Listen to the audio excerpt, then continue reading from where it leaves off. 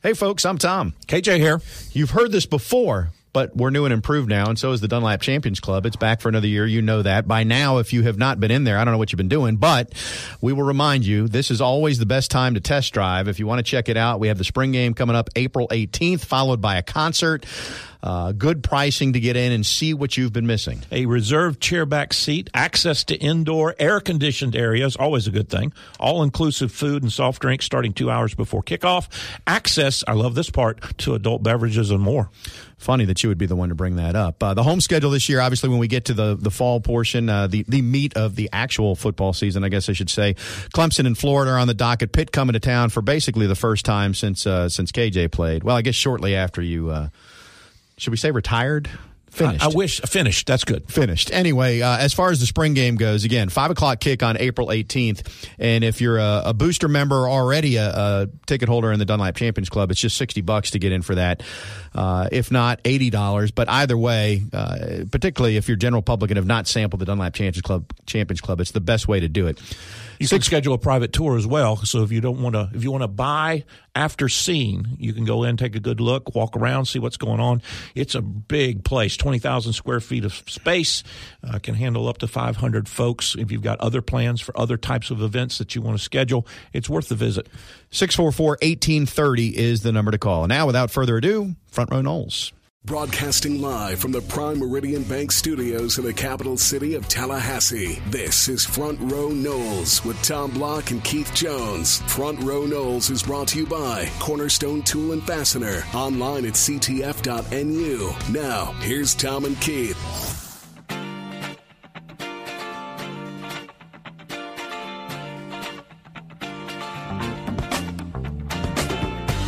Good day, everybody. Tom and KJ back with you. It is your favorite time of the week, also known as Front Row Noles. Keith, how are you, sir? I am doing well, Tommy. How about you and yours? I am making it. It's getting a little bit to be Groundhog Day, as we've referenced previously, but it is what it is. I'm making do. And fortunately, the family is healthy, so I'm really not going to complain. We all want to know when we're going to go back to normal. People who listen to this show want to know when we're going to play football. So why don't we start there, Keith? Tell the folks when we're going to play football. We're going to play football when they tell us we can play football. Well, I was hoping for something better than that, but that is an accurate statement. I get more optimistic. I do get more optimistic, Tommy. You've got several schools that have talked about classes meeting face-to-face in the fall, which I think we established, at least from our perspective, with West Durham last week, that most of the commissioners of the major conferences believe that it is a student athlete, not an athlete student. So you won't be doing anything unless school is in session, and more schools are talking about they might be. And I think once we get a little momentum going, I'm just going to say I'm going to stay positive, and we get a little opening. We do it phased or however they do it, and we get into May, we get into June, and maybe things will look promising again. To be clear, Florida State has not made an announcement that students will be back yet in the fall. But nationally, when you look at it, and obviously the pandemic is affecting different parts of the country in different ways. But in the last week to 10 days, you've had, I think it's an interim president at OU at Oklahoma, who said that they fully intend to have students back. Oregon has said they plan on having students on campus. Washington State, Missouri, East Carolina. So the list is growing larger. And it feels like every time somebody else goes out there and adds their name, it's more likely that another school will in turn follow suit because there's strength in numbers, sort of a herd mentality thing. Not that a herd mentality should drive the decisions of institutions, but there are more and more out there. So that is more promising related to playing some sort of football in the fall as compared to just pushing it all the way back to the spring. Yeah, and I think your comment about the herd mentality isn't necessarily negative. It's that there is, as you mentioned, strength in numbers. And if A and B and C are doing it and I'm school D, I might be more inclined to do it than if A or B and C say they're not going to do it, and then I try to be the maverick. So when I talk about the fall, let's look at this. The NCAA Football Oversight Committee has suggested a 6-week period before programs can return to play. That's according to Brett McMurphy. There's probably other people that have that out there now. Still needs to be approved by the NCAA COVID-19 advisory panel. But if we just work from the premise that they're going to go with a 6-week acclimation or conditioning, whatever you want to call that period, to keep the season starting on time, which would be the week before Labor Day for some and the Saturday of Labor Day weekend for FSU, you're looking at a report date of July 20th, July 27th, somewhere in the last 10 days of July. I don't think that one's feasible. To me, I feel like we're at the point where we're more apt to, is it feasible? Okay, backing up. Yes, that's still feasible, but I think it's more likely you would look at having players report, student athletes begin about the same time regular students come back, which would be more like mid-August and would put us in a October 1 time frame for game one. What do you think? Completely disagree with you. You bring the kids in 2 weeks early, there's not a problem in the world with doing that. Open up the training table, get the dorm opened up. They're there for 14 days. I used to report on August 15th, and school didn't start till September 15th. Currently, Florida State has said that summer courses are closed or canceled, and part of that in the same release, no congregations of 10 or more people until at least August 2nd. So FSU has already stated that you couldn't have 10 or more people until August 2nd, which means that can be changed. It could be. It could be, but if we work from where they currently are, that would get to September 15th. So what I hear you – all right, let's have everybody report to IMG down in Orlando. Well, we've got budget issues that may not allow that one, KJ. I told you, I'm trying to be optimistic here, Tommy. I know, and I'm trying to be realist, not pessimistic. What I hear you saying is we're both more optimistic about it than we were certainly in the last couple of weeks. Very much so. Let's work from this premise. We don't know when the start date will be, but if we just throw out October 1st or the month of October, how do you handle the schedule? You just say goodbye to the non-conference and then you have to shuffle the deck in terms of your conference games? Well, see, that's why I think if the only obstacle for playing the season the way it's supposed to start is you're going to bring in 105 kids 10 to 14 days early, again, talking specifically about Florida State, then you don't have to change anything. How many things are you going to change? You got 12 games in the regular season. Do you change all 12 of them? Do you change the first 3 and put them on the end so you at least keep 9 of them the same? As you mentioned, do you eliminate the non-conference? Well, now you got contractual issues. And I don't know what those contracts say and how it works out, i.e. Florida, the kickoff game in the Chick-fil-A Bowl in Atlanta.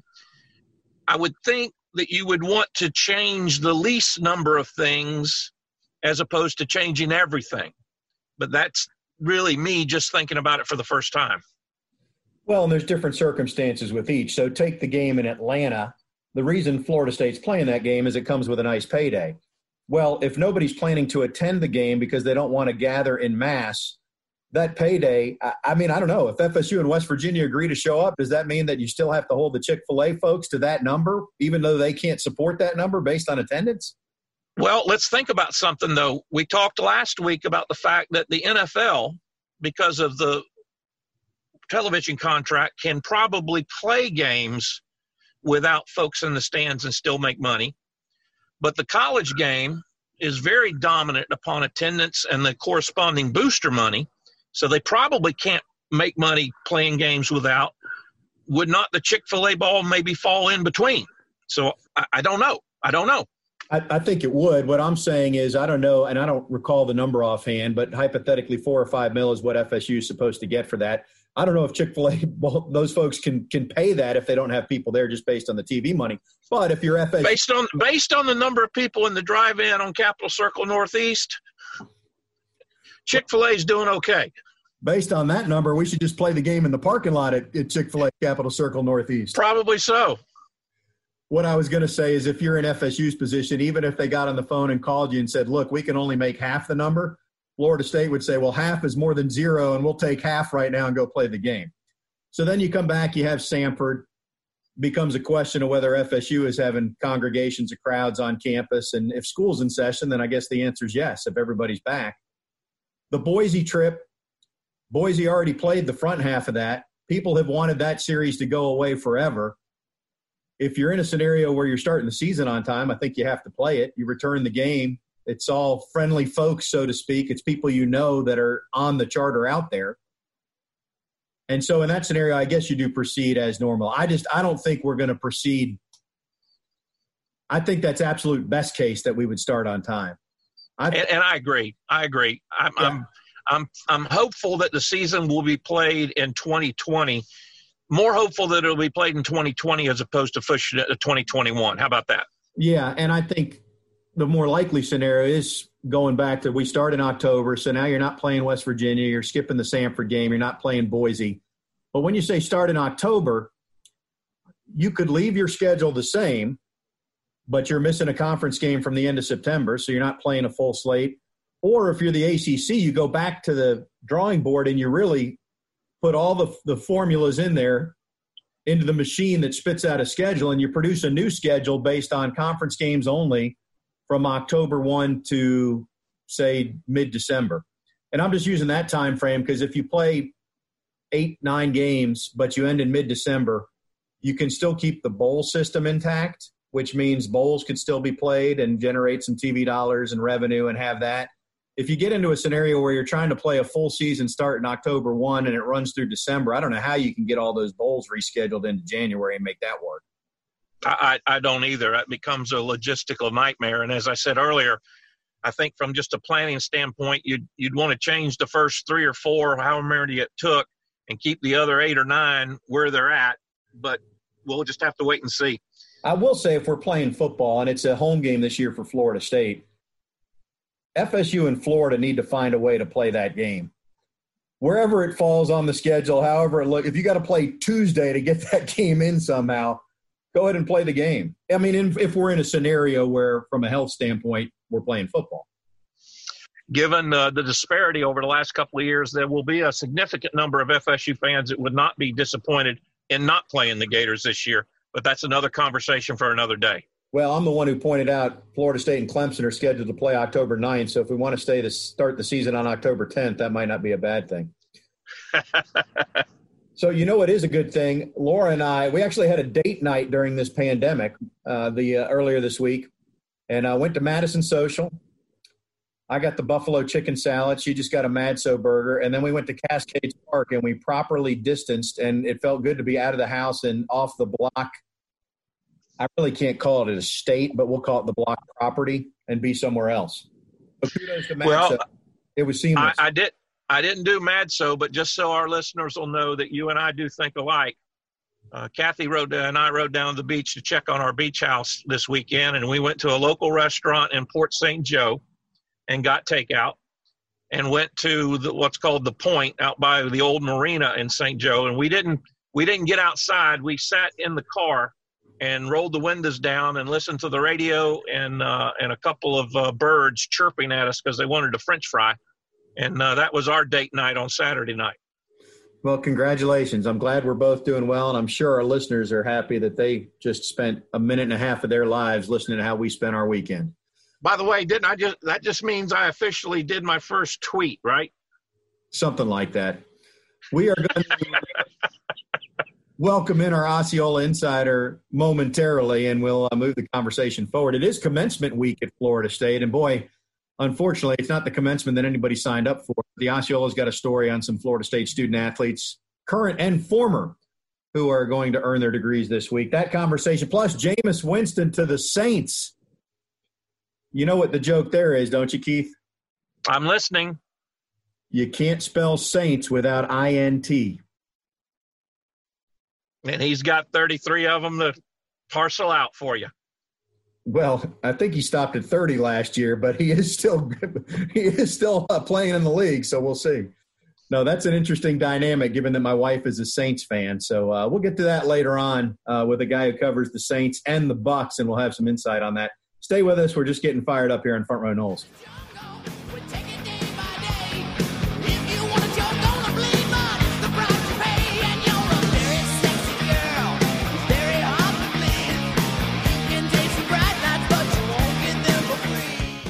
Front Row Noles on 97.9 ESPN Radio is presented by Hobson Chevrolet of Cairo, Georgia. Get your best deal the Hobson way. Now, back to Tom and Keith.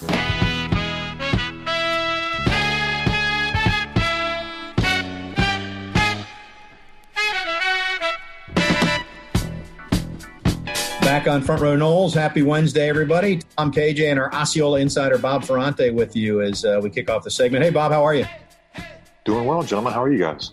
Good. Everybody's hair getting a little longer, a little grayer. We're still surviving, though.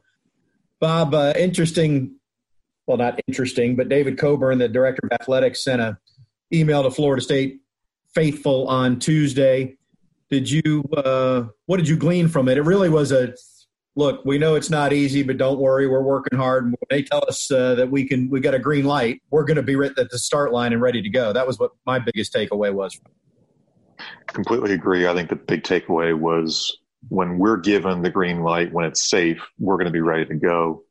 And I think he praised just about everybody, from the resiliency of the student athletes to the hard work of, academics, nutrition, sports information, strength and conditioning, information technology, getting everybody set up remotely. That's one of the biggest challenges these days, I think, for so many people.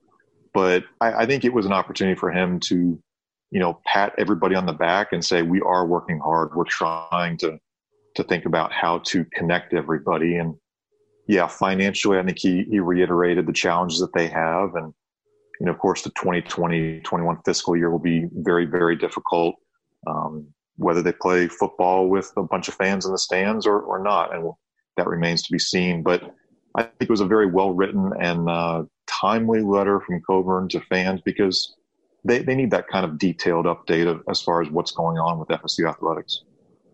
I think the one thing that was interesting in light of some of the other stories that are coming out in the last days and week did not mention budget cuts or, the high-profile guys taking pay cuts and ladies taking pay cuts, that type of thing. What'd you make of that? I'm a little bit surprised that Florida State has not announced anything yet, just because, as you mentioned, schools like Syracuse and Louisville, as well as others around the country, have already done so. 10% seems to be a number that a lot of schools have asked football coaches, men's basketball coaches to do. Boise has done furloughs. I would say that this is to come probably down the road for a lot of high-earning, multi-million-dollar head coaches. It's really unavoidable.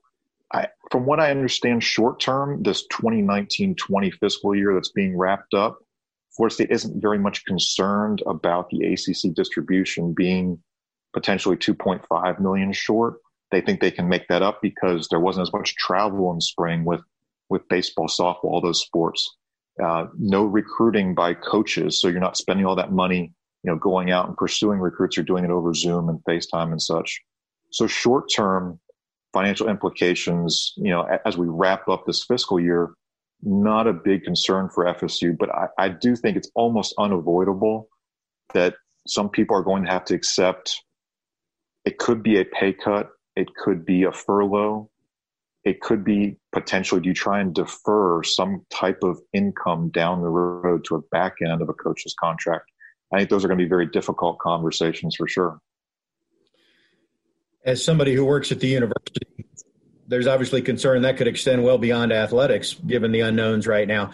I do think they feel confident with this current fiscal year, but May 11th is the date that the state of Florida will find out a lot more, because that's when the sales tax revenue projections or actuals will come in from the month of March and April.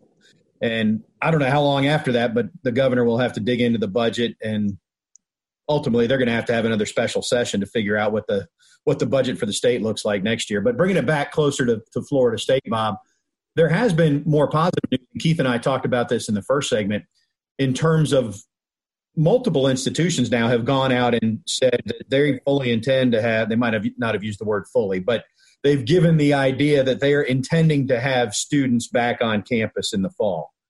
And ones that I can think of that I mentioned in the first segment, OU, Oregon, Washington State, Missouri, East Carolina. I'm probably leaving out a few, but it's more than a handful now that have said that students will be back, which is significant because it's been clear that football in any sports is not going to be played if you don't have students on campus. So part one of the equation is you have to get the students back, and it seems like maybe we're closer. So who really knows?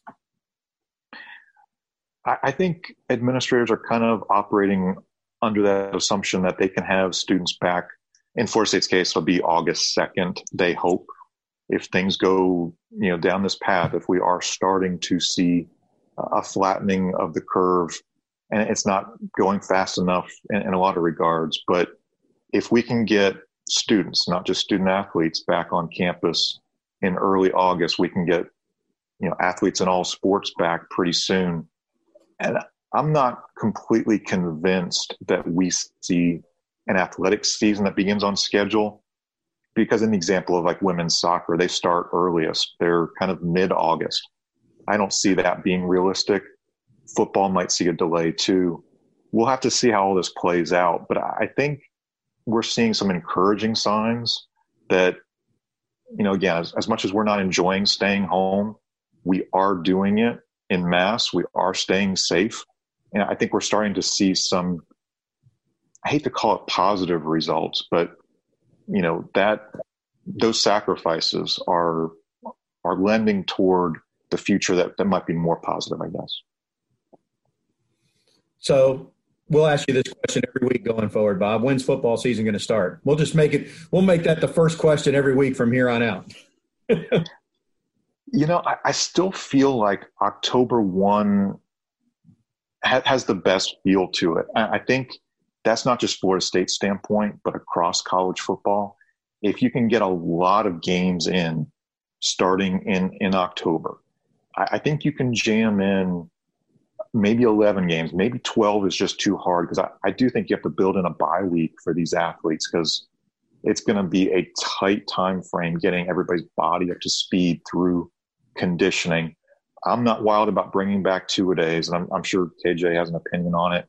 But in my view, I realistically think you can play that first weekend of October and start over. And maybe that's Florida State, West Virginia. Pat Burnham and I have kind of disagreed. He feels like maybe Florida State and Clemson might be that first or second game. They're going to, kind of move the schedule around. I have no idea how all that's going to play out. But I think they're going to try to do everything they can when it's safe to play as much of a full college football season as possible. Ideally 11 or 12 regular season games before you move into a postseason, and a bowl season that it could be just a bunch of bowl games throughout January. We talked about a little bit about the 6-week window that is going to be proposed. And Tom, you and I didn't get into it. I don't think that's viable either. I think 6 weeks is not necessary. I think you can bring them back in 4 weeks and get them ready. But, it all depends on how it lines up, because if 6 weeks does become the mandatory, then, from the time you start, then you got to start planning. And, a lot of this is going to be more along the lines of being dictated to you as opposed to what you wish for. And I know you guys asked Josh Storms this with Florida State Strength and Conditioning. We asked him the question too, how much time would you like to have? Can you condense that timeline? And he's been very careful not to put a time frame on it. I think, and the NCAA, we have to remind ourselves, the NCAA isn't just a bunch of people in an office. It's the schools kind of in a group saying, here's what we're going to do. But if the decision is 6 weeks, that definitely pushes college football and a lot of sports well into October. And you have to battle the cold. I mean, what are these Big Ten schools going to do? I think they have dome stadiums all over the country. I've mentioned this in the past. You can do it with, say, Minneapolis, with Detroit, Indianapolis. You could even bring some schools down and they could play football in Florida or Arizona. It'll be like spring training. So I think there are solutions if the NCAA does say you need 6 weeks without, getting a lot of these strength and conditioning folks on the record. I haven't tried to, catch some people on background and say, look, what do you think you could get by safely? And I think in the end, it's got to be done in the right interest of the student athlete. What is safe for them so that we're not causing injury because we're forcing people to come back and be prepared to play a high level so fast. A lot of things we got to work out here, but we do have time. I mean, this is late April. We have time to discuss what makes sense. And I think it's good that we're kind of having these discussions now, because we can really debate them and then be ready when the times come to say, okay, this is what we're going to do. We're talking with Bob Ferrante, our Osceola insider. I encourage you to go to the Osceola.com get some information on how you can subscribe and get insight like this from Bob and Pat Burnham, Jerry Kutz, and the rest of the gang at the Osceola. Here's something we haven't talked a lot about, but it feels like it could happen, especially in a conference that's as geographically spread out as what the ACC is. What if a couple of states are not open for business? What if Massachusetts and Virginia say, no, our students aren't going back, but the rest of the league is? So do you even have divisions in the ACC? Do you just put whichever schools are going to play into a hat and you play a round robin? It just feels like everything's on the table, and there's going to be some schools, whether it's ACC or other, who may not play. So one suggestion has been, maybe you do pods so that you can do an ACC schedule. Potentially that's geographically based. So perhaps Florida State is mixed in with, Miami, Georgia Tech, Clemson, a couple of those Carolina schools. Maybe Florida State still plays ACC opponents, but like you said, not a Boston College, not a Virginia Tech. And I think this is where you can more easily manipulate the schedule in the Olympic sports. In football, you're almost locked in unless you can swap out a game for a game. But I think in Olympic sports, there's money to be saved if, for example, Florida State's not traveling to Syracuse, Pittsburgh, South Bend, Indiana, Boston College. You can play nearby schools. You can reduce for 1 year the number of ACC contests you're playing. There's cost savings there, and it may not be significant, but it may be a lot safer, and it may save your budget in areas. So I like to think that when you talk about scheduling, this is a blank slate, and you can just come up with any crazy idea you want and say this is a 1-year solution. And I think that's what they're going to do. I really think they're going to be open to just about any idea and trying to make this work. Well, certainly creativity is going to be necessary, both in terms of managing the budget as well as the schedules. We were supposed to have graduation this weekend. I didn't walk because I chose not to. What do you think that means to some of the athletes that are graduating? Is that a missed opportunity? You think they'll come back when or if Florida State has an actual physical graduation? What are you hearing on the streets? Yeah, I think it was announced Florida State's going to do a virtual graduation where Professor Ziegler will announce everybody, through an FSU site. I think it's a really nice gesture. But also down the road, they should plan something, whether that's in December or next April, bring everybody back for a reunion weekend, maybe have a special ceremony, for student athletes, for the students who want to come back, for whoever who wants to have that moment where they can walk across the stage and hear Professor announce their name, shake President Thrasher's hand, have their relatives in the stands, because it's as much a day about a graduate as for those parents and those, girlfriends and boyfriends and all. So I think people, again, will see an opportunity to welcome everybody back to campus. I think it's just a question of, like everything else, when is it safe? Is it December? Is it next spring? I think those plans will definitely be in the works in the future. I think the university is already working on something for next April for students in general. Not the same weekend as when commencement would be, last week in April or first week in May of 2021. So I think that's on the table. Bob, what else to note as we wrap up? I know it's I keep using the expression Groundhog Day. That's what it feels like here as we wait for an actual game or event to talk about. Cam Akers went in the draft. I mean, that wasn't a surprise. I think he's got a bright future ahead. I was happy for Cam Akers. I think it's a really good fit out for him in LA with the Rams. Sean McVay is a young, innovative head coach who I think is going to utilize Cam's strengths I think he's a very good receiver. I think he's an incredibly good runner who's, as physical as you can expect from a back his size. He's, again, not the biggest guy, but very capable. I'm happy for Cam Akers. I think a lot of people are lamenting only one draft pick from Florida State, but remind yourself, Tamorrion Terry and Marvin Wilson are back. You could have lost those two guys and had 3 draft picks, or you can have them back in 2020 and see how they can kind of shape the start of the Mike Norvell era.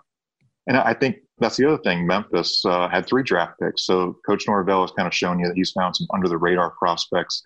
He's developed them, and they've turned into NFL, caliber prospects. So, good things to see, I think, as far as Norvell's ability to develop. And he's going to have, I think, some really good NFL-ready talent in guys like Terry, Wilson, Hamza Nasruddin potentially could have come out if he had not gotten injured against Florida.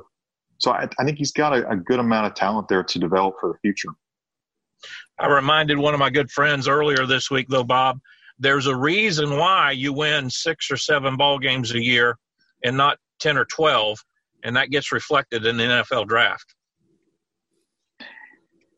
Yeah, I think it's a reflection of a lot of things from, let's call out, yet again, Jimbo Fisher and his, recruiting mistakes and how he, left the program in 2017, kind of gave up on recruiting. Coach Taggart and development of a lot of players that just didn't happen there. It's, of course, going to be a source of frustration. I think when you win 6 games, you're probably not going to see a lot of guys drafted. I think as we saw with this draft, the majority of the players, I think it was about 35 out of the first 105 or 110 players came from the playoff teams plus Alabama. NFL teams are targeting not just those high-end prospects, but the schools that are developing that talent and those players that have that championship mentality. And Florida State, to a certain extent, has to get that back. We have to see Coach Norvell. I think he will do it. What we saw in just a few spring practices, they are dedicated to technique and teaching fundamentals. I think we'll see smarter players. I think it'll result in wins. And the NFL teams will take notice. They will see, again, guys like Wilson and Terry and Hamza. If they see better play, if they see guys aren't making mistakes and committing penalties and personal fouls and such, NFL teams will realize that's a smart guy. That's a guy that I want. That's a guy I'm going to invest in and pay in and want to develop. So, yeah, it's frustrating. I definitely understand to hear it from a lot of FSU fans. Just one guy was drafted. But I do think we'll see that number start to climb in 2021 and for years beyond. Bob, we appreciate it as always. The good news, to your point, is that the last 2 times FSU had one guy drafted, they followed it up with a 14-year run in the top 4. And after the 2009 draft, it was in short order after that they were back on the top of the mountain, so to speak. So it can be done, and there's a history here. Appreciate it. You can catch Bob Ferranti at the Osceola. We'll take a break, come back with more on Front Row Noles.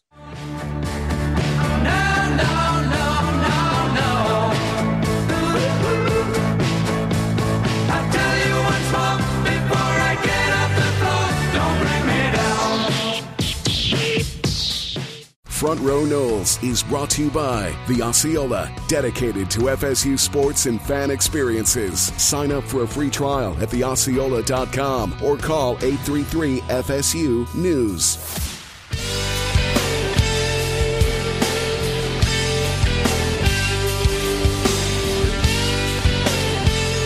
Welcome back to Front Row Noles. Thanks to Bob Ferranti from the Osceola. He joined us via the Earl Bacon Agency hotline, as does our next guest, the Earl Bacon Agency hotline, ensuring your future together. An old friend is back in the neighborhood, Mike Neighbors. If you're old school Tallahassee, you remember the glorious 10-month run that was Block and Neighbors at WTXL. How are you, Mike? Good to be on with you guys. I'm great. How are you?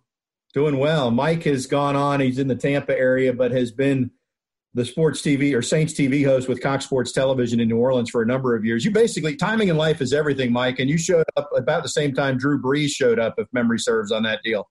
Yeah, this is why you never know in sports what's going to happen, because I started right after Katrina. It was 2006. They signed some guy named Brees who had a banged-up shoulder, and then all of a sudden they draft Reggie Bush. It was a horrible preseason, but after that, things have worked out pretty well for the most part. And, Mike, of course, you had 10 months with Tom Block, and I'm now working on 20 years, and your career's a little different than mine as well. We all love Tommy, but I sympathize for you, Keith. It's laborious. Carrying him around is a lot of trouble. Hey, I carry your bags, though, KJ. Well, Mike, this is Front Row Noles, not Front Row Saints, but when Jameis Winston is in the news, obviously Florida State folks are interested. And I want to give credit where credit is due. And I was listening back. Was it March 19th? Was that the date? But it's at least a month ago when Mike Neighbors predicted and said that Jameis would be a good fit with the Saints, and that's where he would land. And lo and behold, you're dead on. A blind squirrel, as they say, guys, but I'll take it when I can get it. I never thought Tom Brady would come to the Tampa Bay Buccaneers. I thought Manziel would be a decent pro, so I'll take this Jameis Winston stuff. Well, I can't. I don't know how good it's going to be for the Saints, Tom and Keith, but I think it's good for Jameis Winston, obviously for a number of reasons.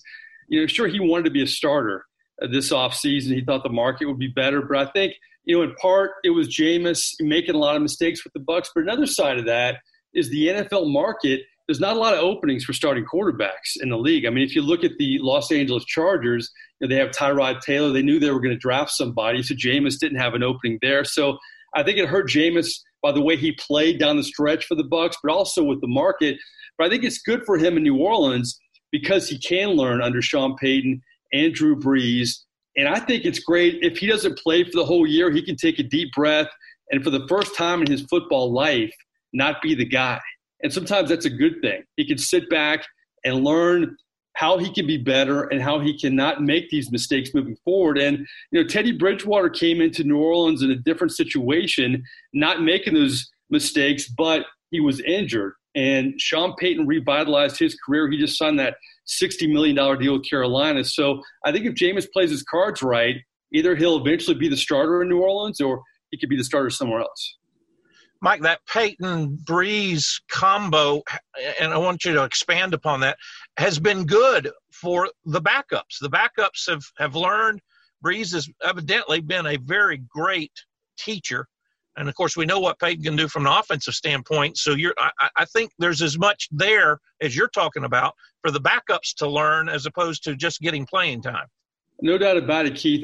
Bruce Arians, I have a lot of respect for him. They call him the quarterback whisperer, but I see a big difference between Bruce Arians and Sean Payton, and that Bruce Arians inherited a lot more talent than Sean Payton did. I mean, he inherited the Peyton Mannings of the world, the Andrew Lucks, a lot of guys who already were pretty good quarterbacks. If you look at Sean Payton, a lot of people like to point to this example.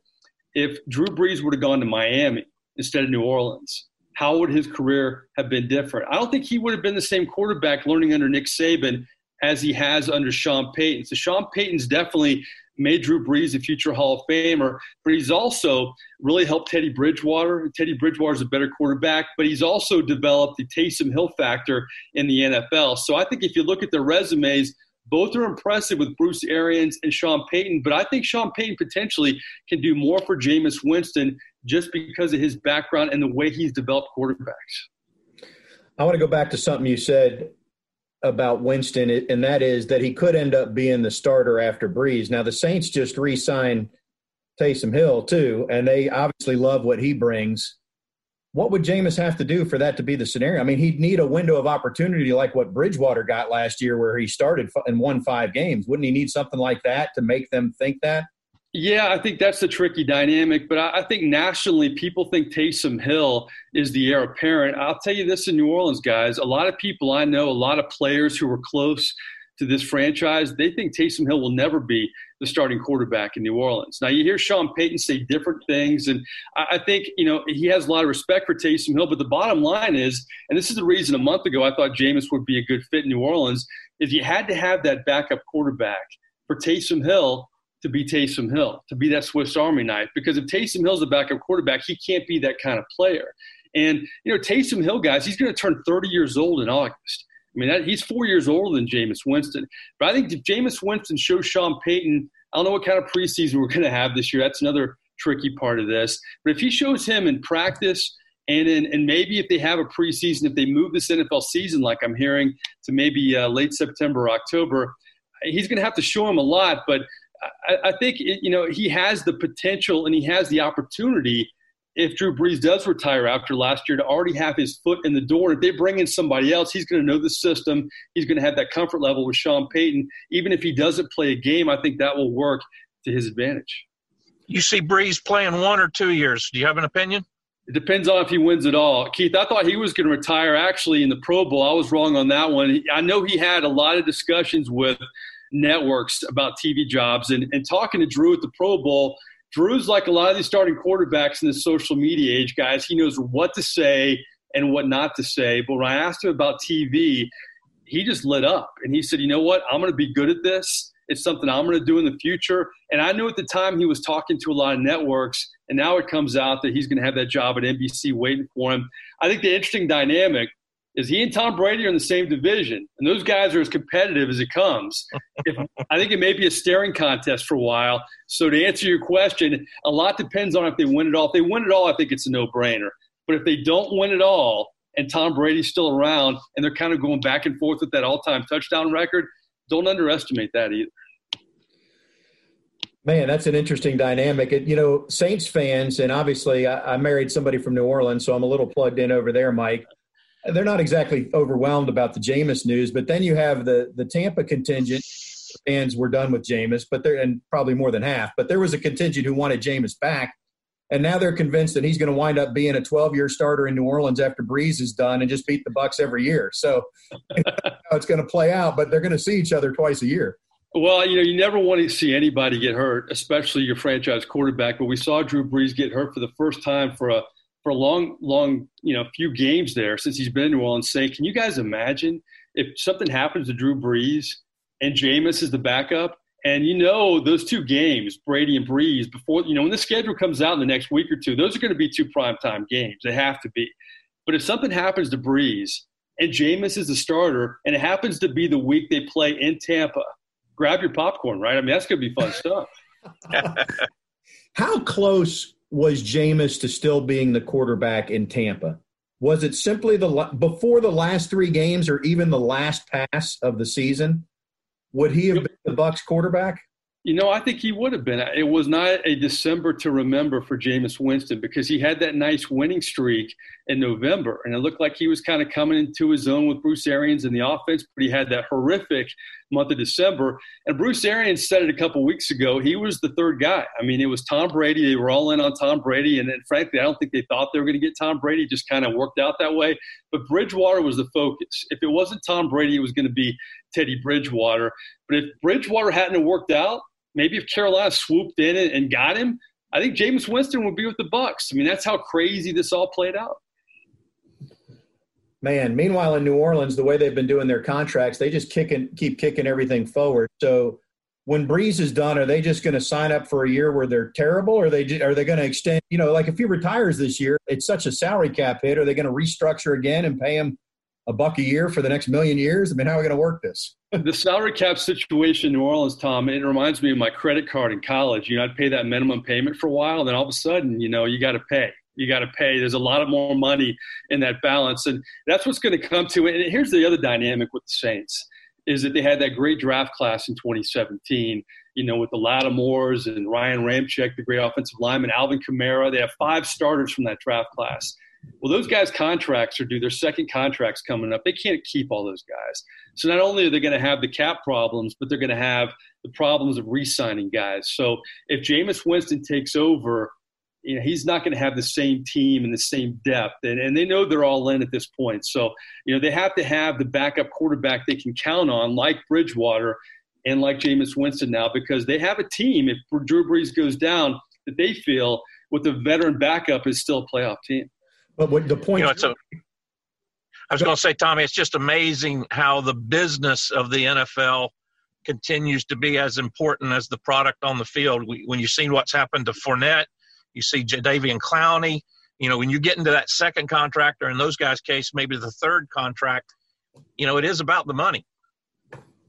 It really is. And you know what? I think the good teams in the NFL, because of that, they have to prepare for guys leaving those teams. And the Saints have done a great job of that. I mean, small examples, they lost safety Von Bell, and they knew they'd have to pay him, but they drafted the former Gator guy, Chauncey Gardner-Johnson, and groomed him for that job last year. And now he'll step in, and he'll be the guy this year. I think the good teams, the Saints, the Patriots, the Ravens draft really well. That's why they stick around for so long in the salary cap era, because they anticipate losing players. And frankly, the Bucs haven't done a good job of that until recently. And you see the Browns repeatedly not doing it, and the Bengals. And that's why you have the haves and the have-nots in the NFL. All that said, Mike, the scenario you just presented about the credit card payment coming due for the Saints, it almost feels like the best-case scenario for Jameis is to get some mop-up duty, maybe a couple starts and play well, have a little bit of leverage because maybe the Saints are kind of interested, but then go elsewhere if there's a better opportunity in terms of supporting cast around him. Otherwise, he's potentially back to a situation like Tampa where he didn't have all the parts and pieces around him. You make a good point, and for all the blame that the Bucs fans want to put on Jameis Winston, and there is some blame there, this is still a concern for the Bucs right now. Their offensive line is one of the most overpriced units in NFL history. I mean, they're paying that offensive line so much money. There are no Pro Bowlers on that offensive line for the Bucs. Nobody who's frankly even close to playing at that level. And Jameis never had a running game with the Bucs. Now, he had Doug Martin in spurts there, but it was never a consistent running game. And Jameis had to do a lot. And if you look at the track record of quarterbacks in the Bruce Arians system, even Carson Palmer threw a ton of picks his first year, Peyton Manning, Andrew Luck, a lot of these guys. So I think they knew that the second year would be better under Jameis. They were going to get him more help on that offensive line and the running game. So I think Jameis, looking from afar at the running game, if they bolster it, they really haven't done that for Tom Brady, but they drafted an offensive lineman. I mean, he's got to be thinking, man, if I had more help, I think I would have played better with the Bucs. Now, but come on, Mike. Gronkowski's going to catch 80 passes and 14 touchdowns, and Tampa Bay's going to go all the way. You think so, huh? Here's my thing with the Gronk is I don't know how healthy he can stay, and they don't need a tight end. I mean, they had O.J. Howard. They had Cam Brate. They need a running game. They needed – you know what?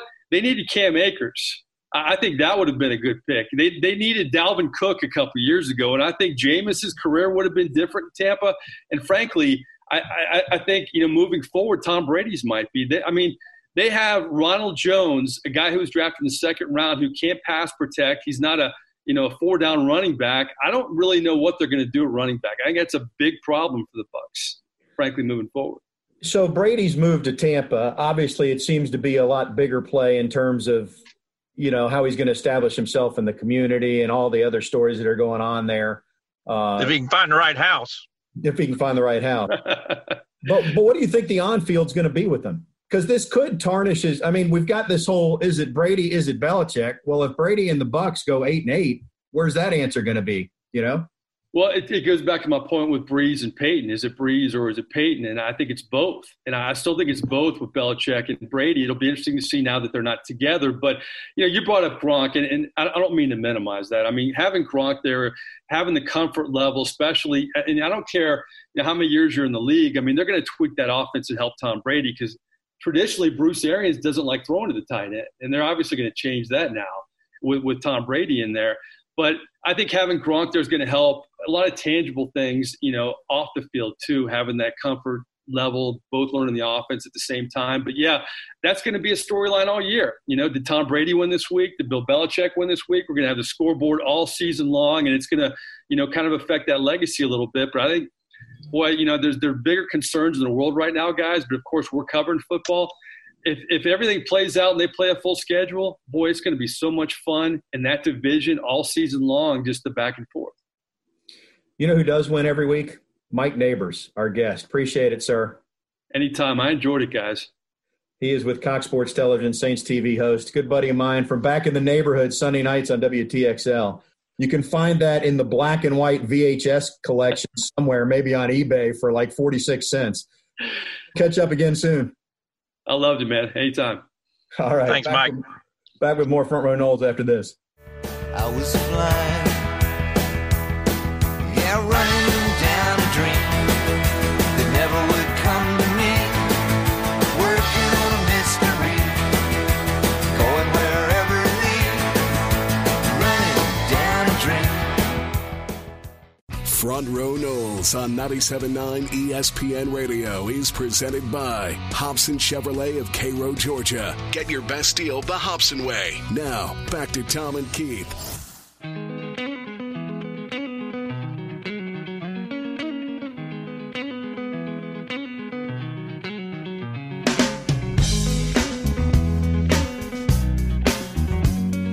Welcome back to Front Row Knowles. Good content as always. Enjoyed that conversation with Mike Neighbors. He and I have been friends for a long time after being colleagues. Strange to think of Jameis being over in New Orleans now. I don't know if anything else caught your attention with that, but I am curious to see if Winston is able to rehab his image, so to speak, and get another chance, because if he does so, he's only 26. I mean, he's got a chance at still 2 more big contracts if he becomes a starter somewhere else. Well, and we talked about the fact that under Peyton and with the guidance of Breeze, there is a track record there. Just look at Bridgewater. He was able to convert a backup role. Now, he did get to play 5 games. I think he won all 5 of them, didn't he?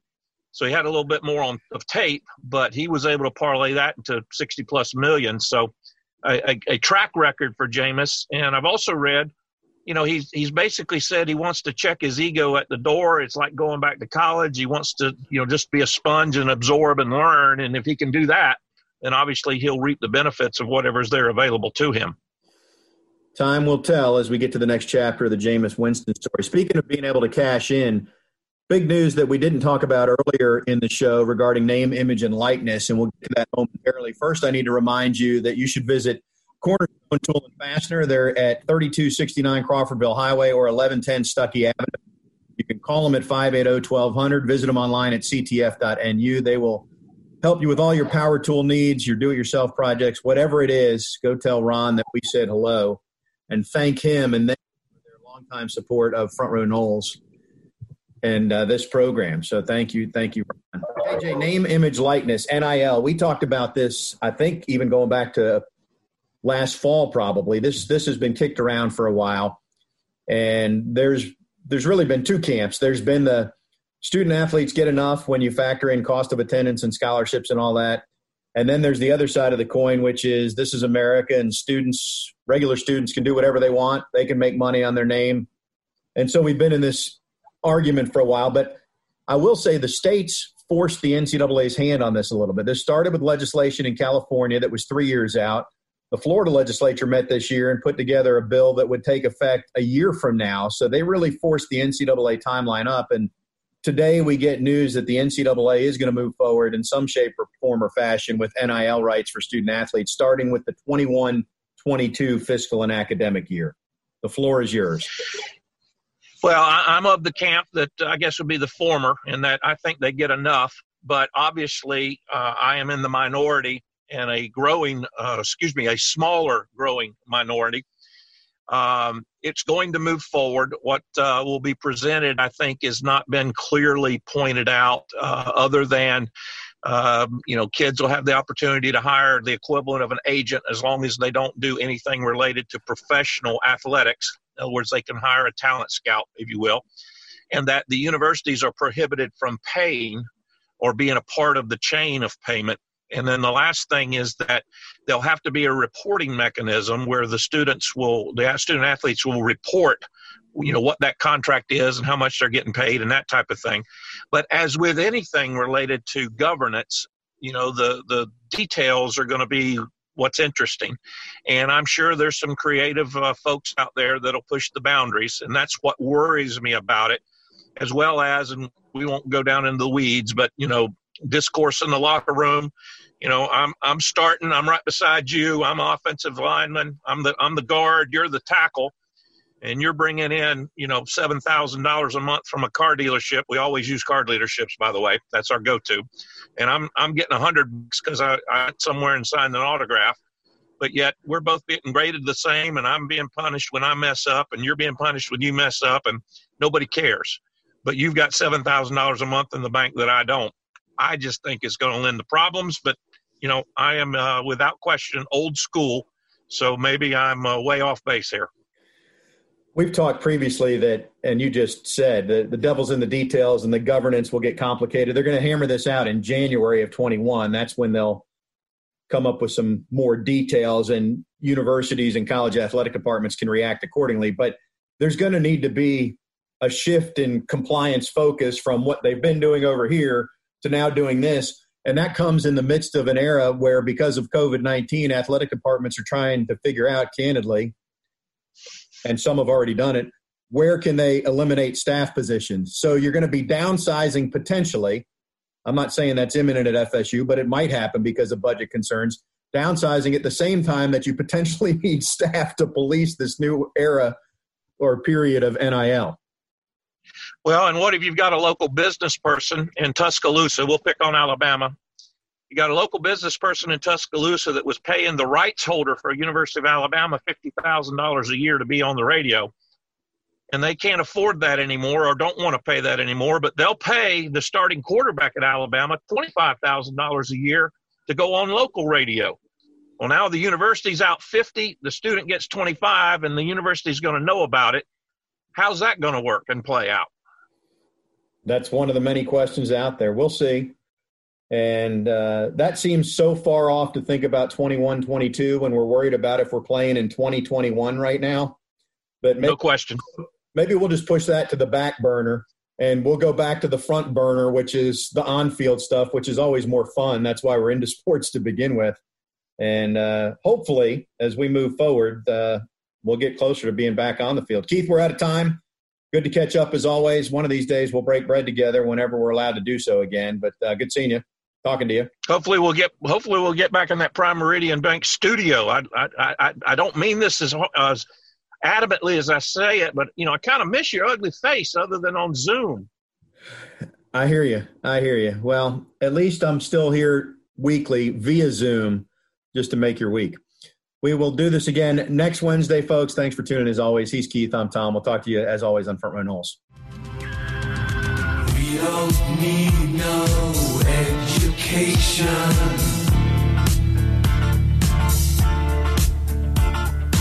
We don't need no thought control.